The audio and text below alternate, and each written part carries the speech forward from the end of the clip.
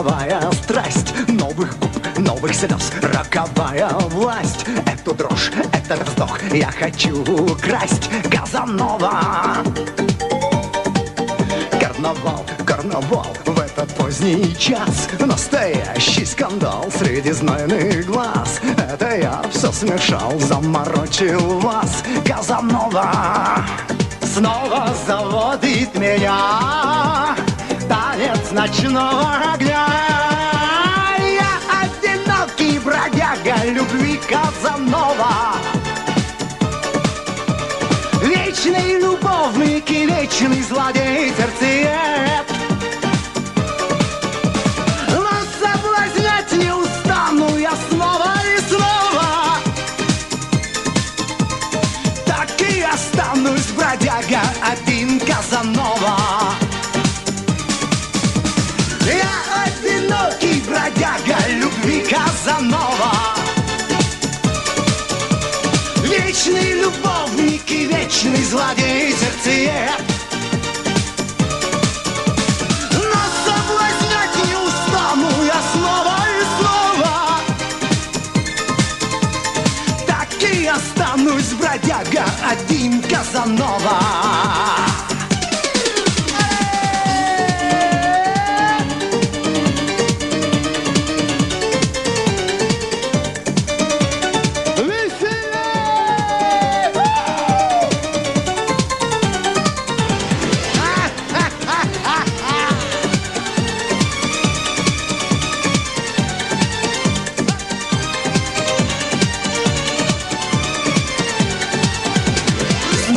Заводит меня танец ночного огня.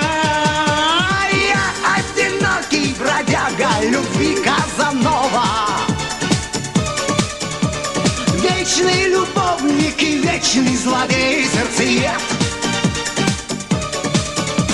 Но соблазнять не устану я снова и снова.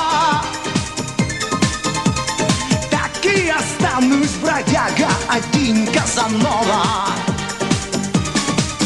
А я одинокий бродяга любви, Казанова. Вечный любовник и вечный злодей сердцеед. Но соблазнять не устану я снова и снова. Так и останусь бродяга один, Казанова.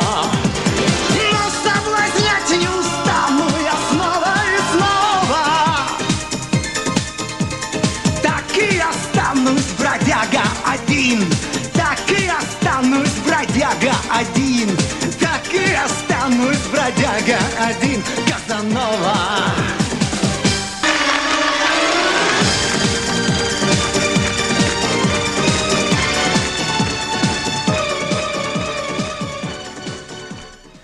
Потрясающий голос Валерия Леонтьева. Вот всегда. И кажется, что совсем недавно он был у нас здесь, в Австралии, но... Прошло уже. Я вот, знаешь, я вот пытался... 15, я думаю, приблизительно, наверное, лет 15, когда Валерий Леонтьев был здесь с грандиозным концертом в Мельбурне и в Сиднее. Кстати говоря, о грандиозных концертах, я хочу сказать, что вот буквально через 10 дней, неделю, получается, на следующий вторник. А в Мельбурне будет тоже выступать потрясающий артист, комик, шоумен и просто очаровательный человек Ян Левинзон.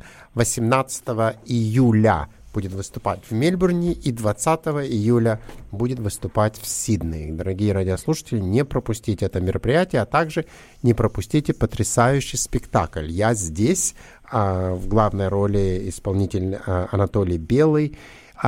Спектакли состоятся в Сиднее 11 августа и 13 августа в Мельбурне. Спектакль «Я здесь» 11 августа в Сиднее и 13 августа в Мельбурне. И мероприятие, которое состоится в сентябре, это концерт потрясающей певицы Наргиз. Одна из ее песен сегодня тоже прозвучала в эфире немного раньше. В Сиднее концерт состоится 1 сентября, в Мельбурне 3 сентября. И для наших радиослушателей в Новой Зеландии, в Окленде, состоится 5 сентября. Дорогие радиослушатели, если вы хотите приобрести билеты на какие-то из этих мероприятий, выходите на веб-сайт www.afisha.com.au. А мы продолжим. Да, в завершении, прежде чем перейдем к другим новостям, Израиль, Австралия, США, я хочу сказать о новой книге. Мы говорим о украинско-русской войне, и вот один из известных историков, господин Сергей Плокхи, он профессор Харвардского университета, украинский историк, написал книгу «Русско-украинская война. Исторические корни этой войны, а также возможные варианты ее окончания». То есть он преподает в Харвардском университете, он известный автор книги о Чернобыле и автор книги о холодной войне. Эта книга вы можете купить, если вы хотите, на сайт booktopia.com.au. На сегодняшний день цена $28.50, так что если вы хотите знать все о русско-украинской войне в изложении известного историка украинского, преподавателя, профессора Харвардского университета Сергея Плохи, вы можете купить эту книгу. Поэтому не пропустите, и все станет значительно понятнее. Да, о том, что же происходит. Что же действительно происходит. Ну и, наверное, перейдем к Израилю. Лень, давайте вы начнете, потом мы дополним. Нет, Володя, да. Я хотел, это как бы переходной такой, тема переходная.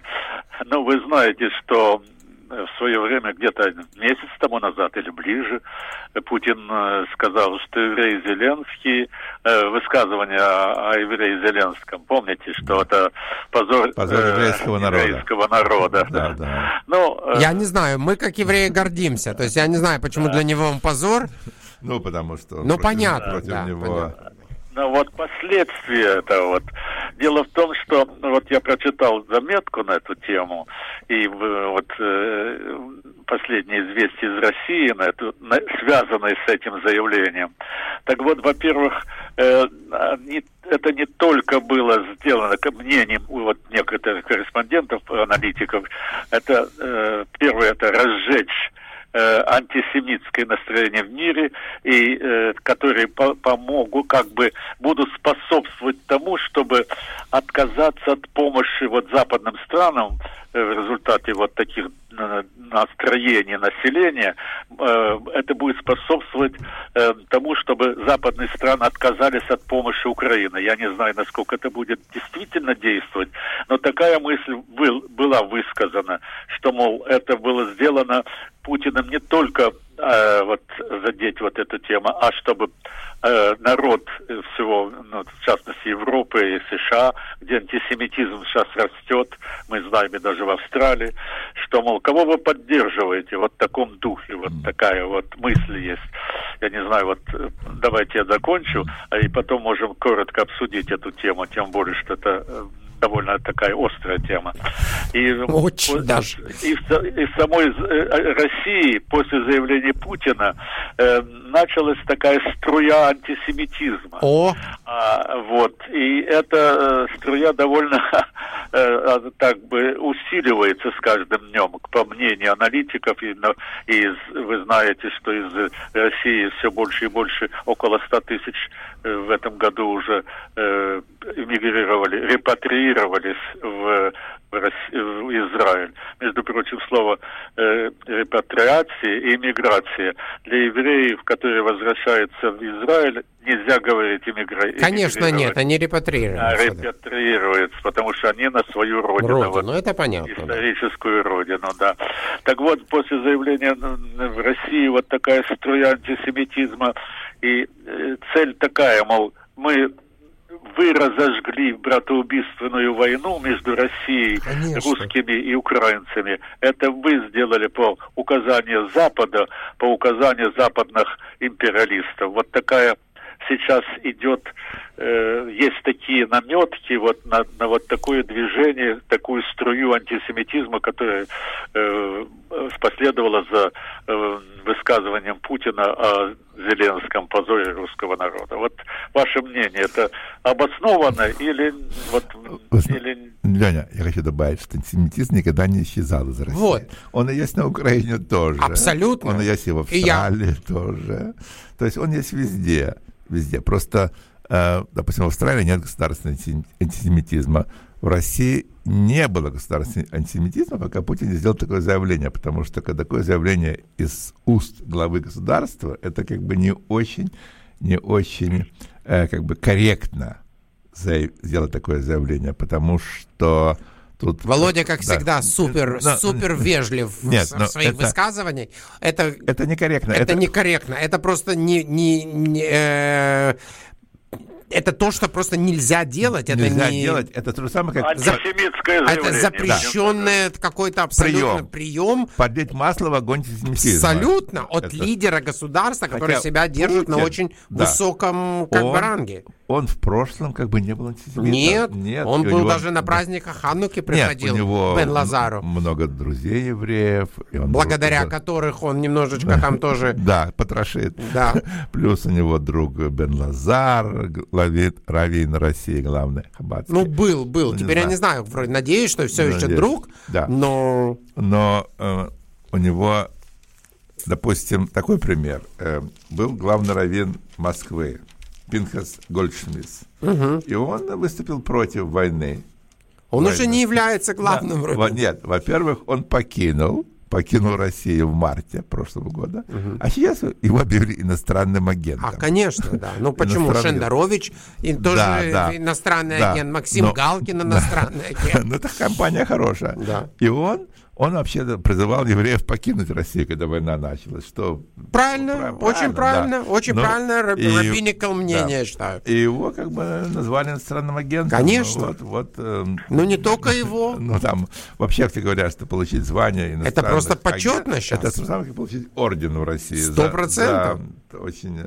Очень такую деятельность. Он был 30 лет, был главным раввином Москвы. Да? 30 лет. Но, к сожалению, он стал иностранным агентом, как большинство. Как большинство уважаемых людей. Да, значит, он тоже уважаемый людей. Да. И не посмотрели, что он еврей, что он главный раввин России, Москвы. Да. Ему дали такую должность иностранного агента, звание. Почетную такую, да, миссию. Так что антисемитизм присутствует, к сожалению, надо только его как бы разогреть, и он тоже всплывает на поверхность. Да. Но главное на этом как бы не фокусировать, как бы, и не получать высказывания от главы государства такого. Это же просто какое-то безумие. Но это опять же показывает лицо главы государства. Друзья мои, смотрите, тут как-то... Он бывший КГБшник, и когда человек вступал в КГБ, его психология совершенно менялась. Это были другие люди, с другой ментальностью. И он много лет проработал. Да, он проработал. Он был до 30 с чем-то лет, до 40 лет почти он был в системе КГБ. То есть 40 лет он уже сформировавшийся человек. Абсолютно. Уже нельзя его поменять. И поэтому от него ожидать можно все, что угодно. Все, что угодно. Мы уже этого видели. Даже такие высказывания, которые подливают масло в огонь антисемитизма, к сожалению. Хотя я считаю, что он абсолютно не глупый, а очень умный человек. Бесспорно. Очень умный человек. И такие делать как бы шаги, для него они очень четко обдуманы. Он не просто это сказал. Как для главы государства. Каждое слово, которое произносит глава государства, после этого комментируется, рассматривается, обсуждается и анализируется. Абсолютно. Поэтому это называется безответственное высказывание. Да, я думаю, что он не безответственно, он хотел это сказать. Потому что я думаю, он свои речи, которые он там читает с бумажки, перечитывает по много раз. И тот, кто ему пишет, ему это все переписывает по очень много раз. И поэтому его месседж, он донес тот месседж, который он хотел донести. Да, и Зеленский на это ответил, что господин Путин стал королем антисемитизма, вторым после Гитлера. Он ему так резко ответил. Ну, смотри, там, тот может резко тоже ответить. Это уже понятно. Да. Ну что ж, перейдем в другую часть мира. Я хочу, раз мы заговорили об антисемитизме, я сегодня прочитал об антисемитизме, весело об антисемитизме там времен Советского Союза. И вот я приведу два таких высказывания, очень мне как раз. Ну, известный академик Зельдович был такой, был он ядерщик. И когда он заполнял в анкеты и национальность в пятой графе он писал «да». Да. Ну и как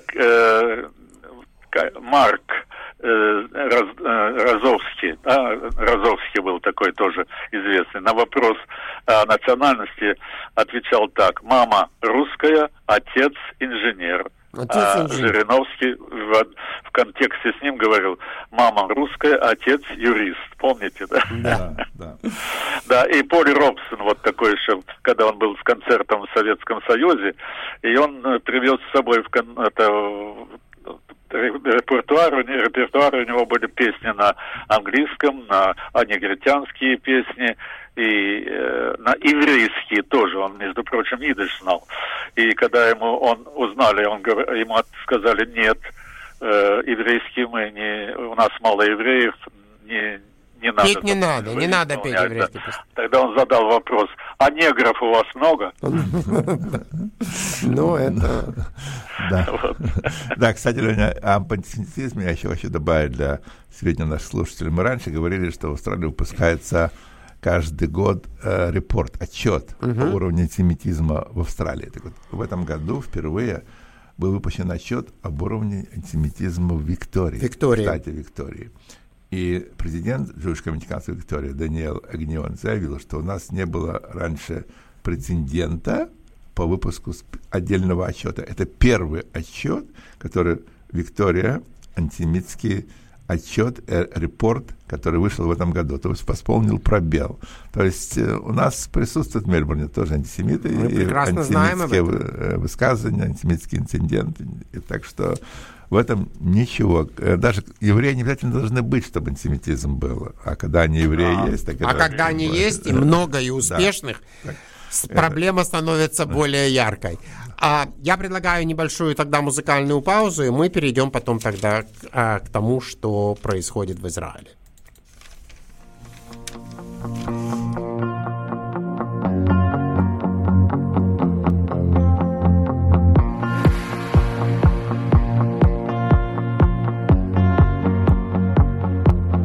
Мысли пущу я на ветер, я не грущу, мне спокойно, словно бегу по небосводу. Я узнаю тебя, свобода, вдохну тебя до боли, до неба, до крика. Я за твоей спиною, мне сладко и стыдно, так глупо и надежно друг другу верны. Слышишь, свобода, будем на ты. Вдохну тебя до боли, до неба, до крика. Я за твоей спиною, мне сладко и стыдно, так глупо и надежно друг другу верны. Слышишь, свобода, будем на ты. Пьяное утро громко встретим, словно одни на планете сонных проспектов, знакомые ноты. Я узнаю тебя, свобода, вдохну тебя до боли, до неба, до крика. Я за твоей спиною, мне сладко и стыдно, так глупо и надежно друг другу верны. Слышишь, свобода, будем на ты. Вдохну тебя до боли, до неба, до крика. Я за твоей спиною, мне сладко и стыдно, так глупо и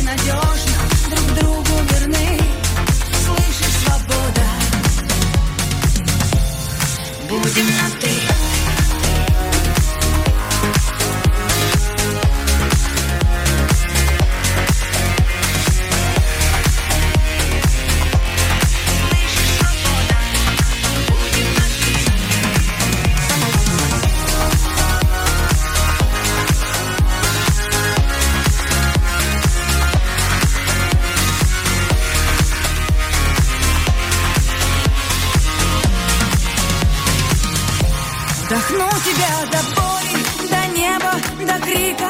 Я за твоей спиною, мне сладко и стыдно. Так глупо и надежно, друг другу верны. Слышишь, свобода, будем на ты. Вдохну тебя до боли, до неба, до крика. Я за твоей спиною, мне сладко и стыдно. Так глупо и надежно, друг другу верны. Слышишь, свобода, будем на ты.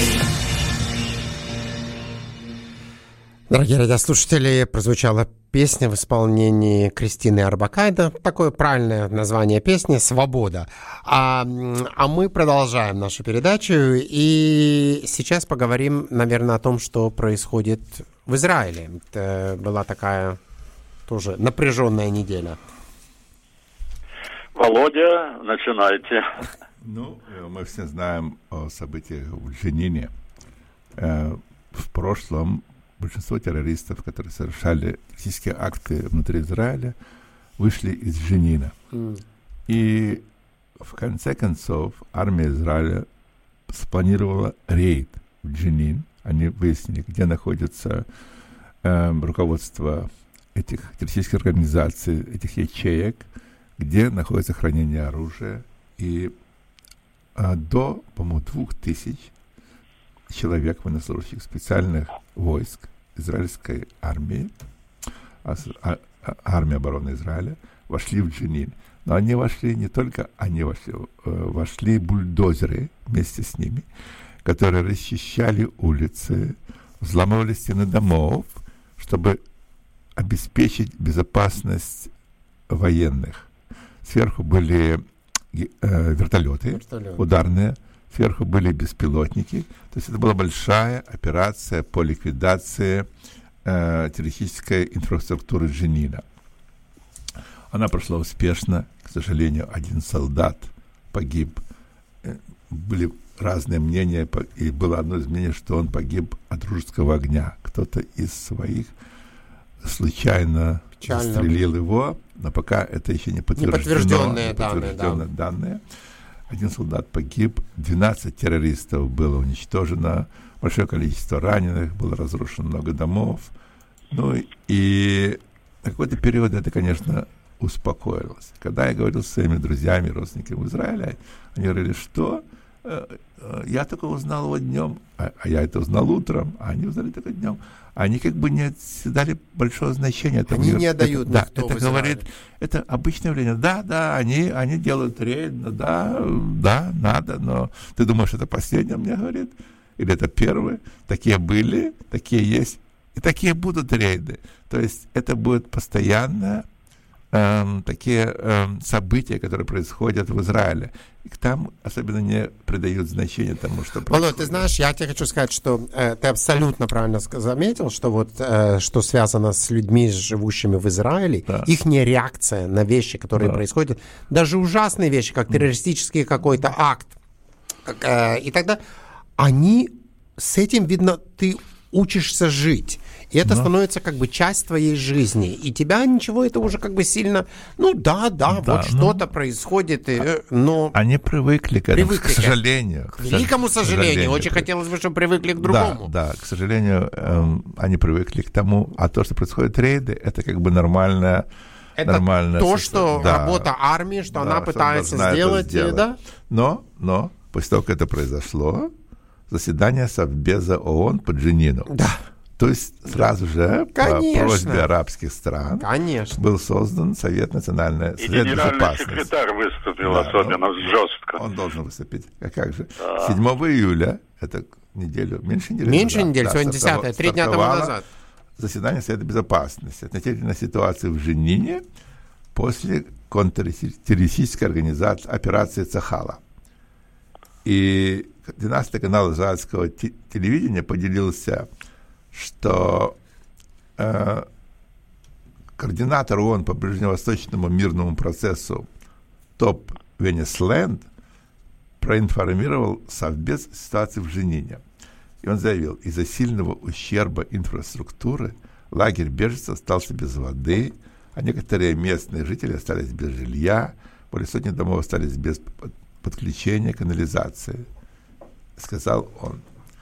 Но когда израильские войска вошли в Дженин, они приблизились к мечети, в которую террористы оказались внутри этой мечети и отстреливались. К счастью, они взяли эту мечеть, и когда они взяли мечеть, они обнаружили под полом мечети огромное количество оружия. И целые туннели и склады с боеприпасами. Даже ракеты запускали оттуда. Они это все вывезли, взорвали это все подземное это хранилище. Но это одна из таких иллюстраций, как террористы обосновываются в жилых кварталах. Вообще этот Дженин, это было гнездо терроризма на протяжении последних нескольких лет. А лагерь беженцев, так называемых беженцев, потому что эти беженцы уже... ХАМАС там. Да, это уже второе или третье поколение беженцев. Их не абсорбирует ни одна арабская страна и держит как раздражитель для Израиля, к сожалению. И дает деньги на террористическую деятельность, на то, чтобы они проводили террористические акты. Иран — главный спонсор, главный страна, которая дает деньги и поддерживает терроризм. И палестинская автономия, которая должна осуществлять контроль над ситуацией, это потому что Дженин подвластен палестинской автономии, они это не делают, потому что она тоже коррумпирована, и естественно, что там люди, которые поддерживают террор. Но Израиль вынужден сотрудничать с палестинской автономией, вынужден сотрудничать с силами безопасности палестинской автономии, потому что если это не будет, то этот гнездо террора разрастется. И станет под контролем ХАМАС. Да, ХАМАС захватит контроль, или Хизбалла захватит контроль, потому что, к сожалению, пустым места не бывает, знаете, пустым места не бывает, кто-то его заполняет.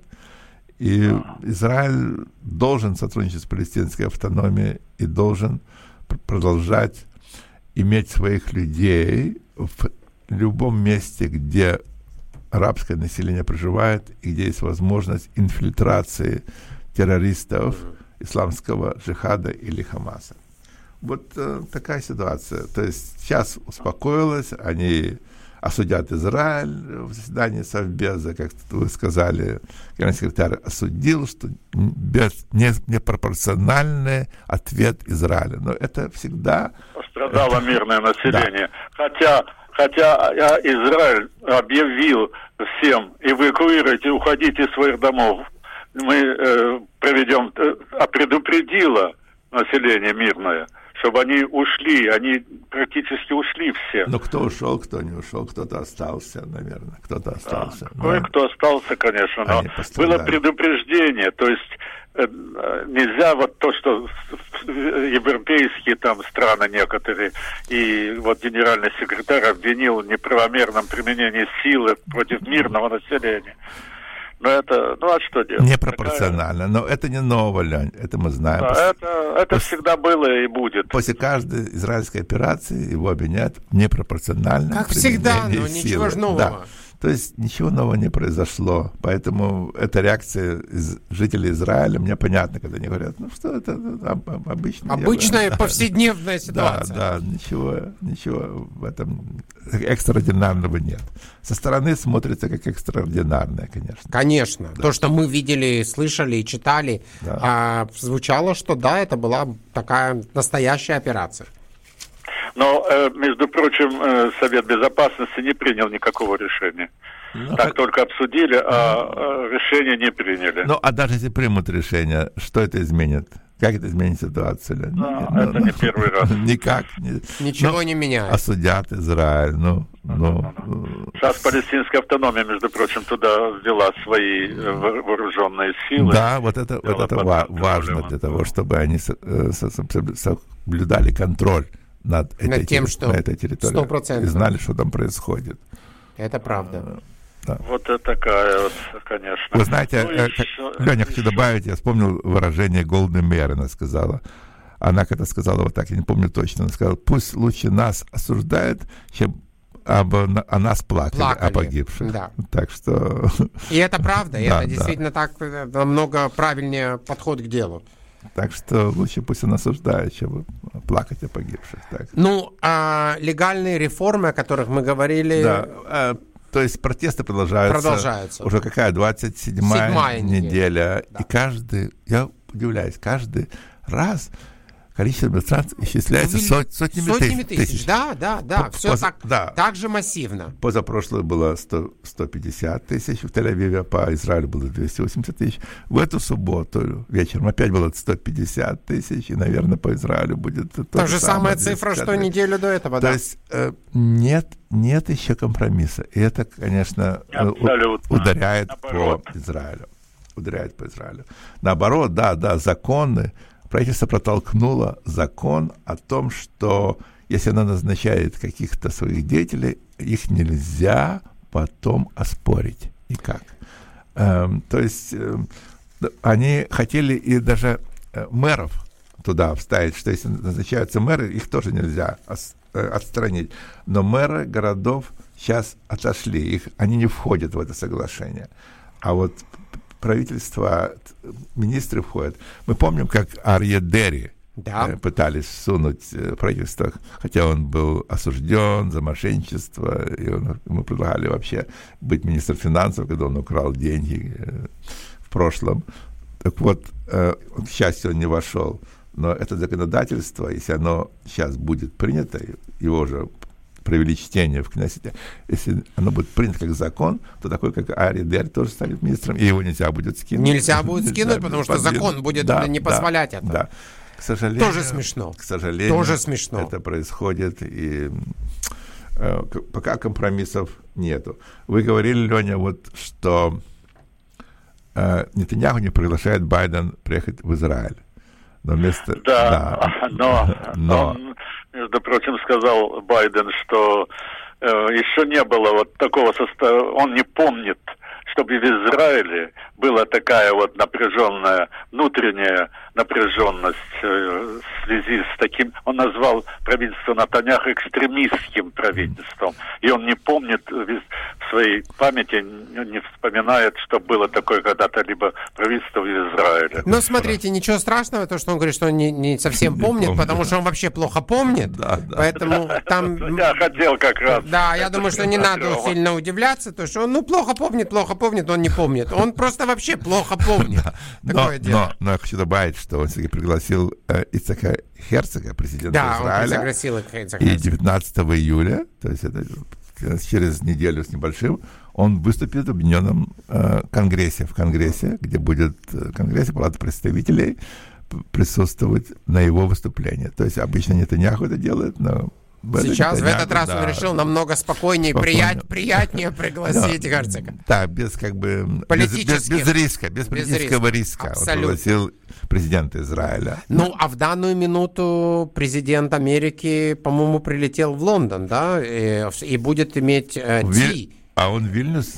Вильнюс, это следующее. Подожди, 12-го, это послезавтра. Послезавтра Вильнюс. Сегодня, по-моему, прилетел в Лондон, и, по-моему... потом в Вильнюс поедет. Да, и сегодня, по-моему, будет встречаться впервые с Чарликом. С королем Чарльзом. Да. С того момента, что он стал королем, потому что последний раз они виделись в мае 2021 года. Но официально он стал королем в мае этого года только. В этом году, да. Поэтому они виделись тогда, и он не был королем. Вот сейчас он будет с ним встречаться как с королем. Обсуждать будут ситуацию в России и Украине.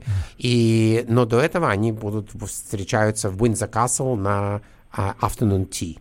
То есть, попить чай — это святое дело, то есть, особенно в этом, все. Это не вредно. Не вредно, наоборот. Наоборот, они оба таких в возрасте, люди спокойно должны посидеть, попить чай, все, чтобы было прекрасно. Вот, ну а потом, он летит в Вильнюс, да? 12 июля начинается НАТО, саммит, или как-то, совещание НАТО. И он там будет, конечно, одной из ключевых фигур, потому что Зеленский тоже там будет. Да, и Зеленский будет. Ну, Зеленского, понятно, его задача проталкивать Украину в НАТО. Медленно, но верно. Проталкивать. И оружие, конечно. Там будут все главы государств, большинство глав государств, и он может иметь возможность просить опять вооружения. То есть он свою работу делает очень хорошо, Зеленский. Очень хорошо. Это правда. Да. Это не отнимешь. Ну, Леня, еще про Израиль, что вы скажете интересного? Ну, про Израиль, вот заявление Ганца мне, конечно, так это волнительное такое заявление, которое он, ну, знаете, что он основной соперник Нетаньяху. У него вот сейчас опрос общественного мнения в пятницу прошел, на той неделе, я, по-моему, в пятницу или в четверг. Да. Так практически он даже опережает сейчас Нетаньяху, Ликуд. Его партия опережает Ликуд. И если бы выборы состоялись на этой неделе, то где-то бы у Нетаньяху было бы вместе со своими коалицией бы имело 54 голоса. А Ганс со своей мог бы составить коалицию где-то 59, даже 61 голос, если бы он были бы выборы. То есть, ну, выборы, то есть опрос это всегда, знаете, сегодня так, а завтра по-другому. Это не точная информация. Да. Ну вот заявление на это Ганса было очень такое, он сказал, что обстановка сейчас настолько драматическая в Израиле, что просто это стратегическая ошибка Нетаньяху, что вот он допустил вот такое вот, и это угрожает безопасности Израиля, особенно с севера, где там Хизбалла, который имеет в 10 раз больше возможности атаковать Израиль, чем Газа, чем Хамас и исламский джихад. Ну, не говоря уже о Сирии и других странах, которые там сейчас тоже настроены, и особенно Иран, который следит за то, что очень следят за тем, что происходит внутри Израиля, и наглеет все больше и больше. Вот такое вот мнение. Надо остановить, он говорит, эту политическую судебную правовую реформу и заняться безопасностью Израиля. И вот на этом фоне он как будто и выигрывает в вопросе общественного мнения. Ну, вот такие, не знаю, как это дальше. Ну, это, Леня, это роль президента, господина Херцога, сейчас, для того, чтобы стороны пришли к компромиссу. Потому что были же переговоры в его резиденции. Я не знаю, сейчас продолжаются переговоры или нет, что-то не слышно. Но очень важна роль президента Израиля именно вот в настоящее время, для того, чтобы этот конфликт разрешился и чтобы не продолжалось противостояние двух сторон внутри общества, да. Потому что это основное. Это, конечно... Ну, Ганс как-то более-менее занимает позицию такую уравновешенную, на мой взгляд, справедливую. Лапид дошел до того, что он обратился к профсоюзам, которые не принимают участие в этих акциях протеста. Он призвал их, почему? Займитесь тоже протестами, давайте участвовать вместе в этих протестах. И даже Бен-Гурион аэропорт блокировали на той неделе. Это такое... Ну, со стороны это выглядит, конечно, весьма странно, весьма тревожно, потому что это не добавляет стабильности Израилю, а Израиль нуждается в стабильности больше, чем какая-то другая страна. Ну, все обвиняют Нетаньяху в том, что он пошел на поводу у этих религиозных партий. И, правда, у него другого выхода нет, и поэтому получается, что на первом плане вот интересы этих партий, вот как Ганс сказал, а на втором плане интересы безопасности Израиля. Вот такая вот ситуация. Я со своими друзьями и родственниками, когда говорю, у них тоже разное мнение на этот счет. Ну, что делать? Вот такая... Это нормально, люди должны иметь альтернативные мнения, да. Поэтому... Ну, Лень, давайте хорошие новости из Израиля у вас есть? Да, хорошие новости, давайте вы, у меня тоже. Я начну с хорошей новости. Помним, что Израиль начал такие, не буду сказать дружеские, но деловые отношения с Объединенными Арабскими Эмиратами. И одним из результатов этих деловых отношений стали полеты между Объединенными Арабскими Эмиратами в Израиль. Я даже не знал, что они начали всего 1 полет в день. Через 4 месяца стало 2 полета в день. Через 6 месяцев стало 3 полета в день. 3 полета в день. Сейчас 1000 человек в день перемещаются между Израиля, Эмиратами. Да, Эмиратами и Израилем. А сейчас планируется делать 4-й полет в день. С ума сойти. То есть это, я не знаю, это, наверное, будет наиболее важно, такая самая занятая линия в Израиле, международная, между Объединенными Арабскими Эмиратами и Израилем. 3,5 часа.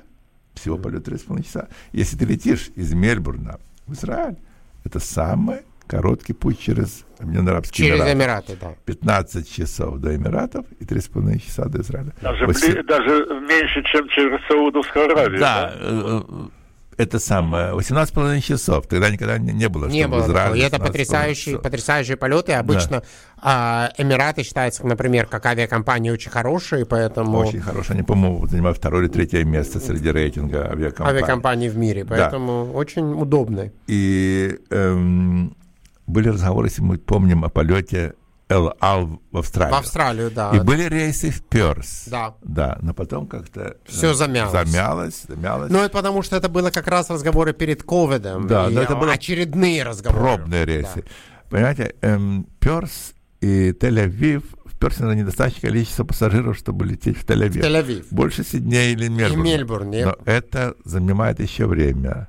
Но есть же полет, по-моему, в Лондон 18 часов из Австралии. Да, сейчас уже есть. Так если с Мельбурна и Сиднея, это тоже будет всего 18 часов в Тель-Авив. Но пока этого полета нет. Будем надеяться, что он будет, и мы можем прямо лететь. Все самолеты выйти в Тель-Авиве. Все с Мельбурна выйти в Тель-Авиве, или с Сиднея выйти в Тель-Авиве. Но это, наверное, пока дело будущего.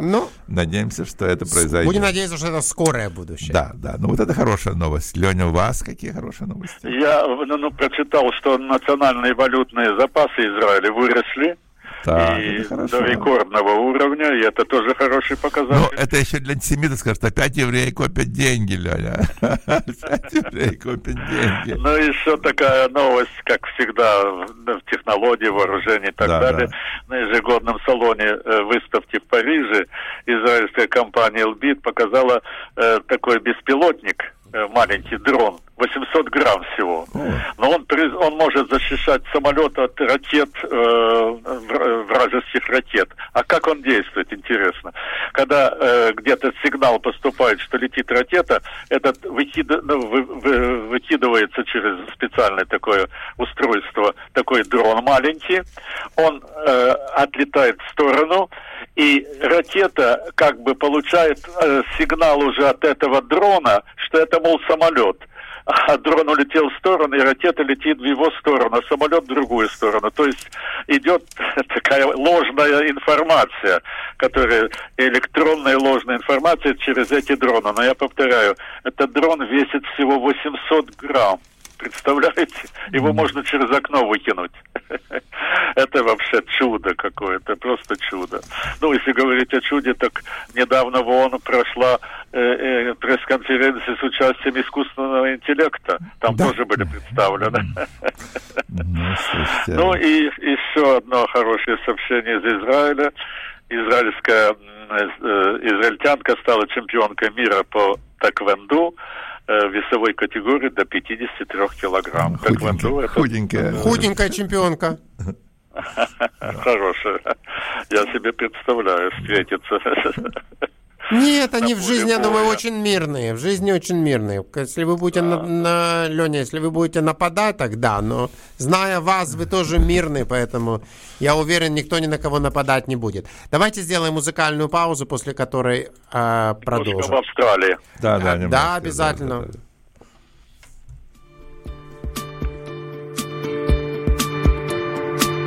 Неторопливая любовь, так любят тигры своих жен.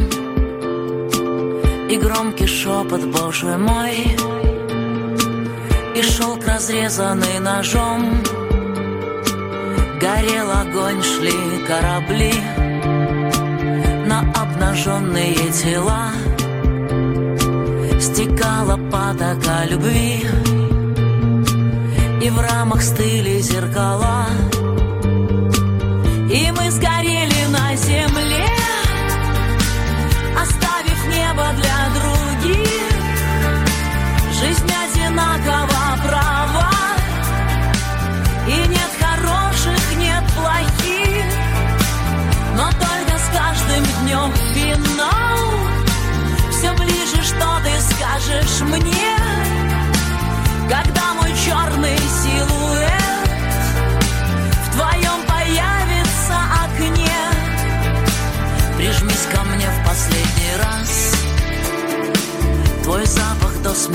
родной.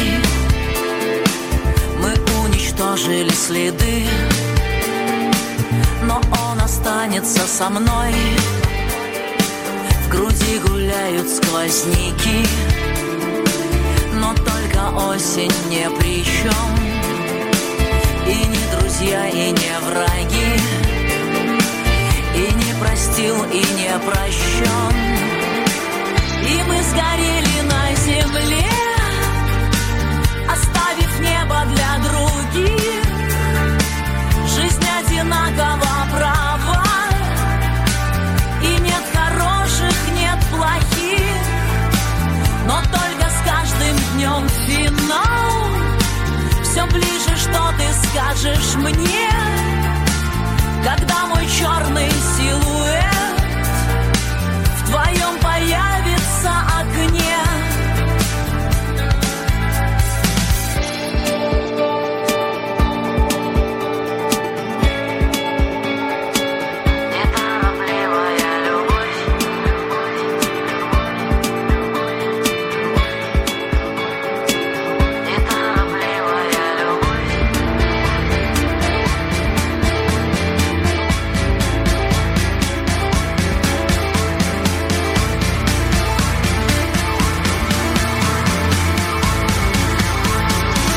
И мы сгорели на земле, оставив небо для других. Жизнь одинаково права, и нет хороших, нет плохих. Но только с каждым днем финал. Все ближе, что ты скажешь мне, когда мой черный силуэт в твоем появится окне.